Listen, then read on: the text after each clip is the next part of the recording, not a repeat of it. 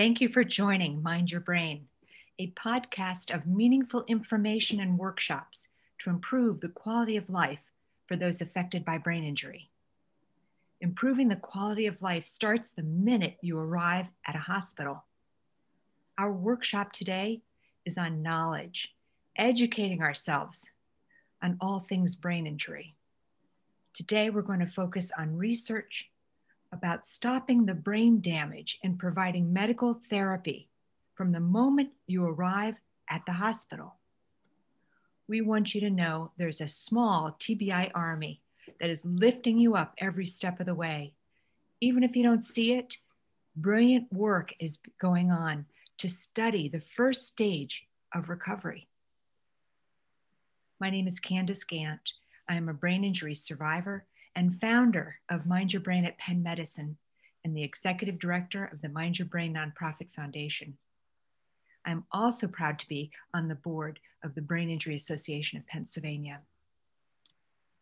Today, I'm going to speak with Dr. Diaz-Ariztía, who has an impressive list of credentials that I want to share with you.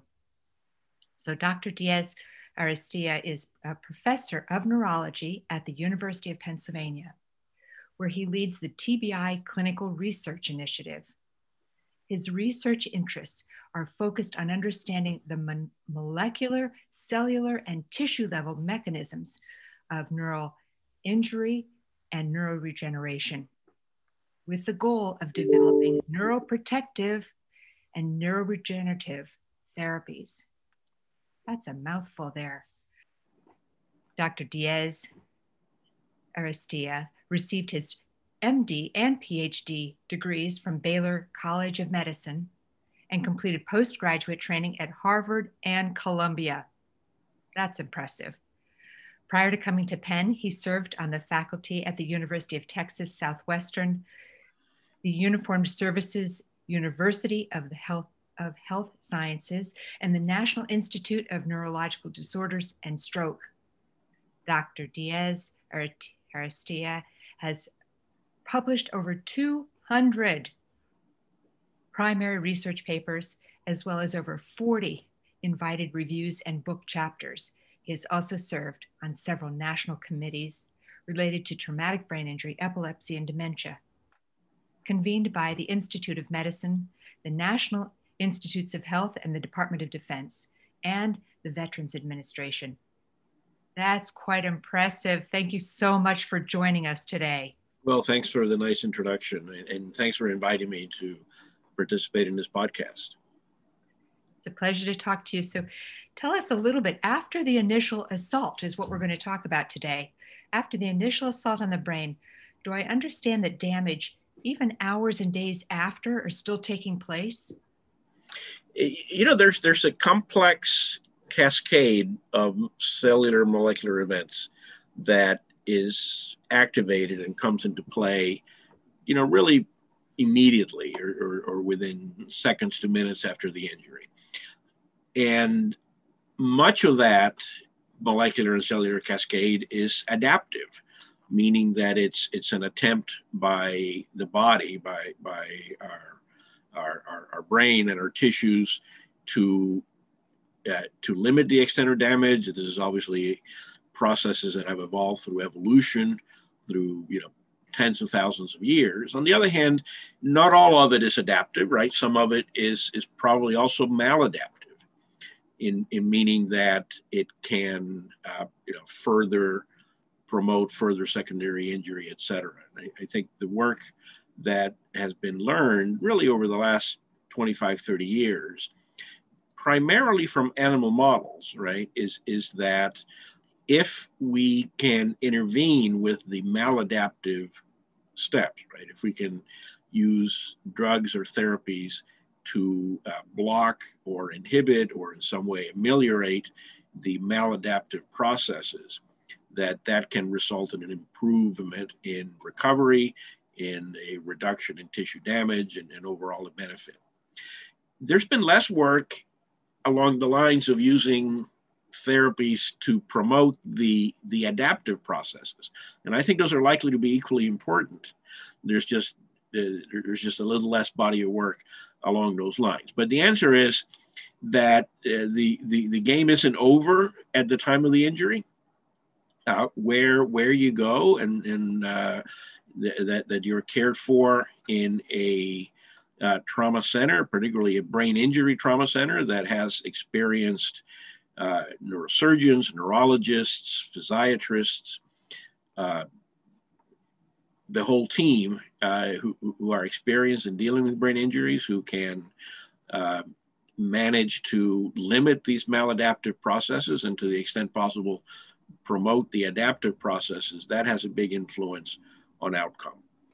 And not everything is over within, days or weeks, right? I think the brain is changed forever when someone has had a serious brain injury, right? And these interplay of adaptive and maladaptive processes continue for months or years, or probably forever, for the rest of the life of the patient or the individual who sustained a brain injury. So let me understand then, are cells dying during this process? What is happening in your brain that is causing the deterioration? Well, it's a complex phenomenon, as you can imagine. The brain is the most complex organ in the body, right? Mechanical energy impacting the brain is basically going to affect all cell types and tissue types. So there are certainly cells that are dying, right? And they can be dying through a number of different mechanisms. The other thing that we also know, and this is probably one of the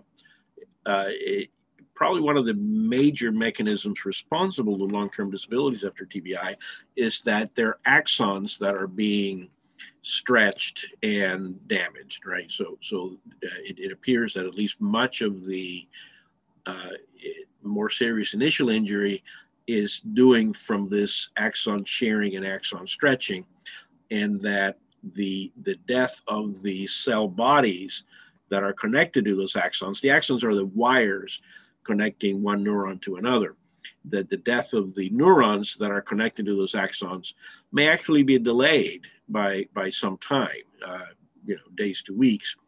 And if we had ways to promote the repair of those axons or promote the resilience of those axons, that may limit eventual neuronal death. But it's obviously not only neurons and axons that are damaged. There's damage to the blood vessels in the brain. There is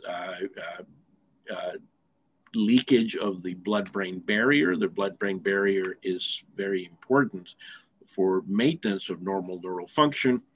And we know that after brain injury, there is damage to the cellular components of the blood-brain barrier and leakage of plasma proteins into the brain, which is a deleterious thing.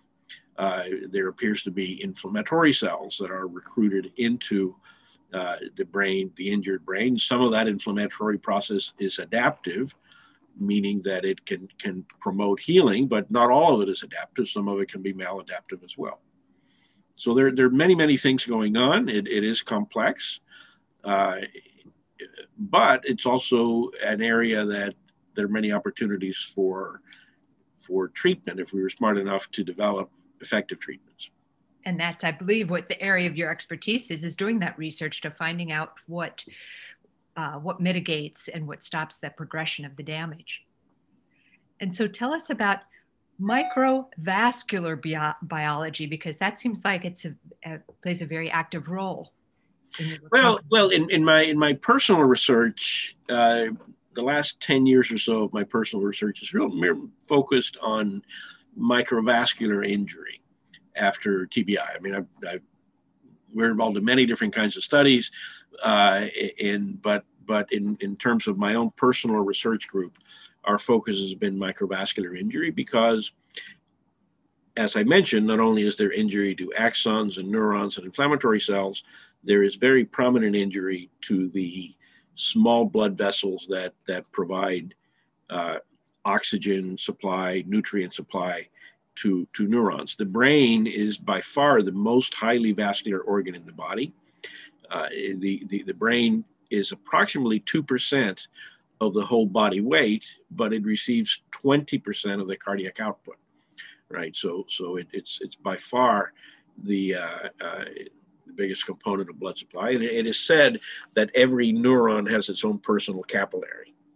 And it's been observed for a long time, but also somewhat an area where studies have been somewhat neglected, is that the microvasculature, right, these small blood vessels that are the main players supplying blood and nutrients and also carrying away toxic substances from neurons, are also damaged after brain injury. And I think one of the reasons why over the last 10 years my research group has kind of focused on that is that, well, we know a lot about vascular biology, and vascular biology is a very advanced area of science and medicine, and we have many effective drugs that are known to have effects on promoting angiogenesis, meaning the growth of new blood vessels, promoting vascular repair, promoting the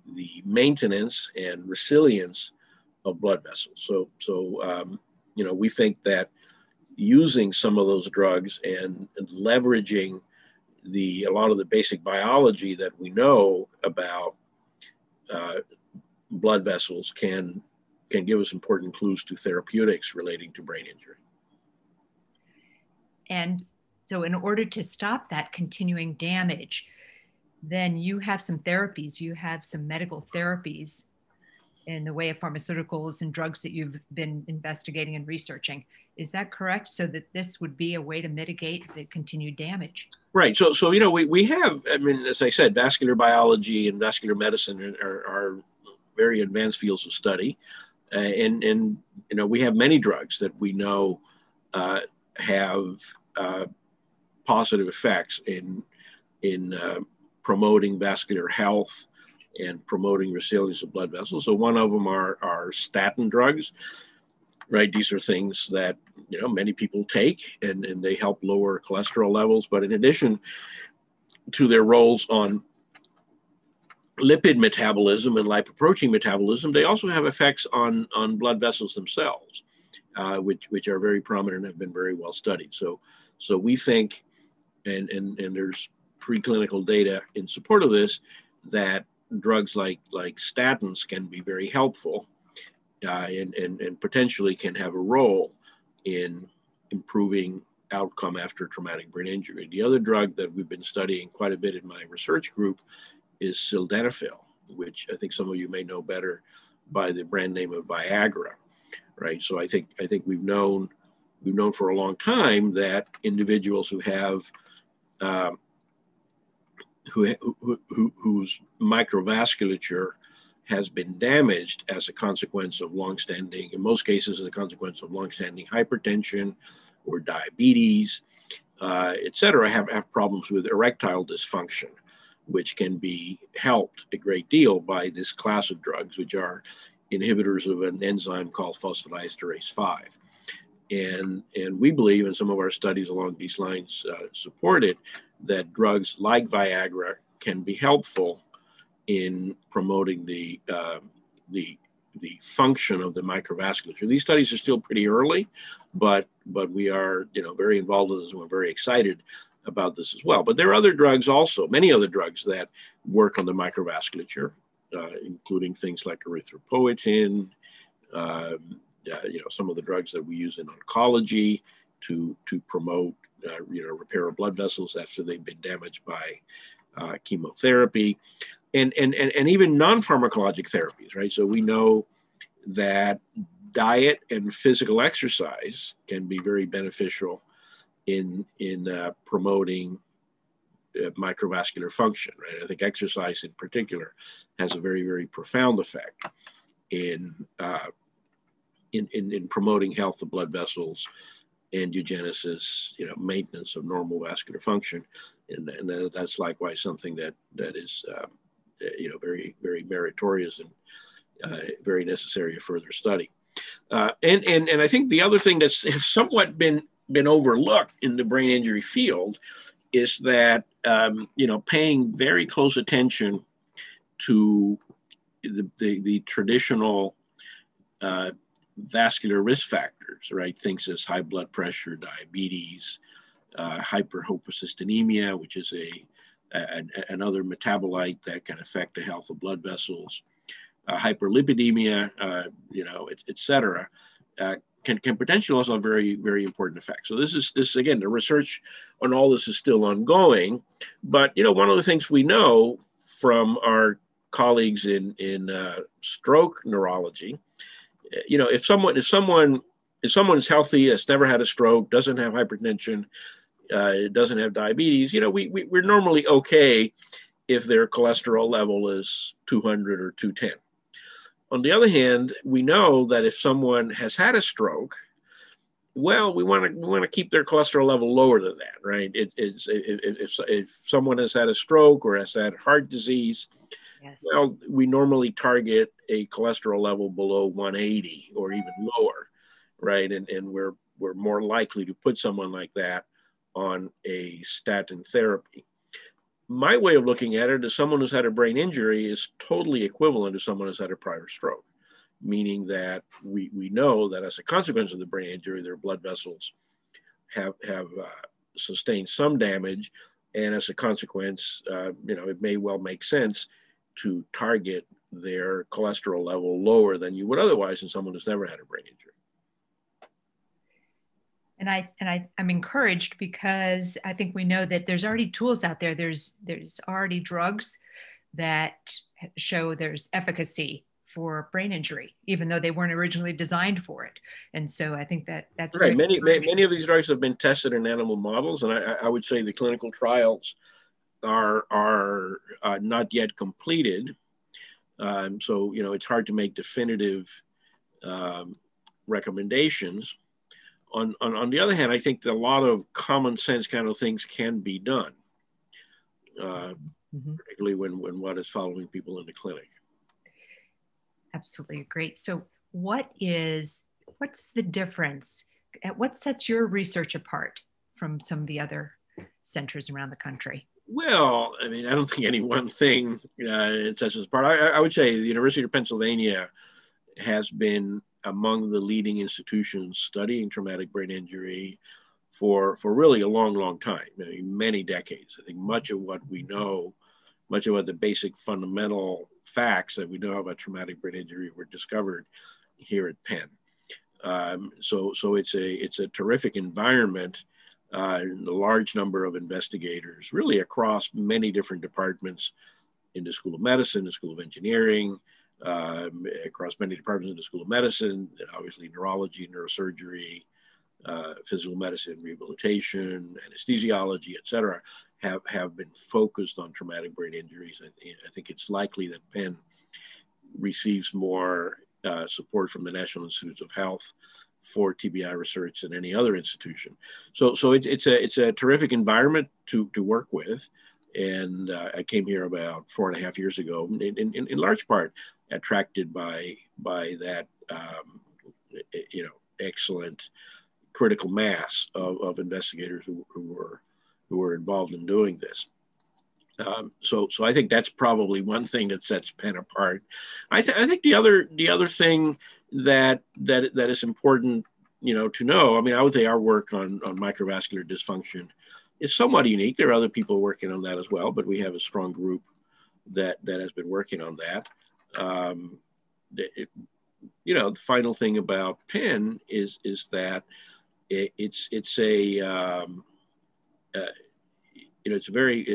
attracts many talented young people, right? So folks who have finished medical school or perhaps finished a residency in neurosurgery, neurology, PM&R, often are attracted to come here, and because of the tradition of the place and the not only the excellent training but the mentoring that they can obtain here, right? And so that makes it a really very unique environment to do these kinds of studies. Yes, and we're eternally grateful and proud of all the work that Penn always has accomplished over the years. And since Penn is a leader in this area. Can you tell us about sharing of your research? Is there a collaboration with other centers so that you can lift up this whole community by sharing that information?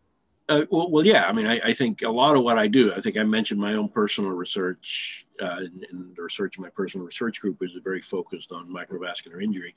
We're also play major roles in several large multi-institutional studies. So these are large efforts that have mainly been supported by the National Institutes of Health or the Department of Defense. So one of them, which you know have a big role in, is something called the BOOST study. BOOST stands for Brain Oxygen Optimization in Severe TBI. This is it's actually a $32 million federal investment with the goal of, it's really the largest and probably the first randomized control trial, multi-center randomized control trial done in the neuro ICU. This is a study that includes 45 academic medical centers throughout the United States and 2 in Canada. It's designed to determine whether a treatment strategy based on a novel and advanced intracranial monitor that many people have used, but it's never been subject to really a detailed study. So I've been working on this for over 10 years now. I was the principal investigator for the phase 2 study for BOOST, which was done really starting about 10 years ago, actually more than that now.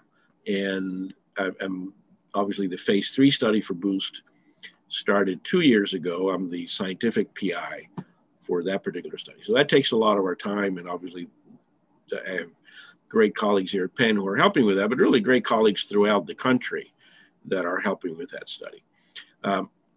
We're also a part of a multi-institutional consortium called TRACK-TBI. TRACK-TBI is an acronym that stands for Transforming Research and Clinical Knowledge in Traumatic Brain Injury.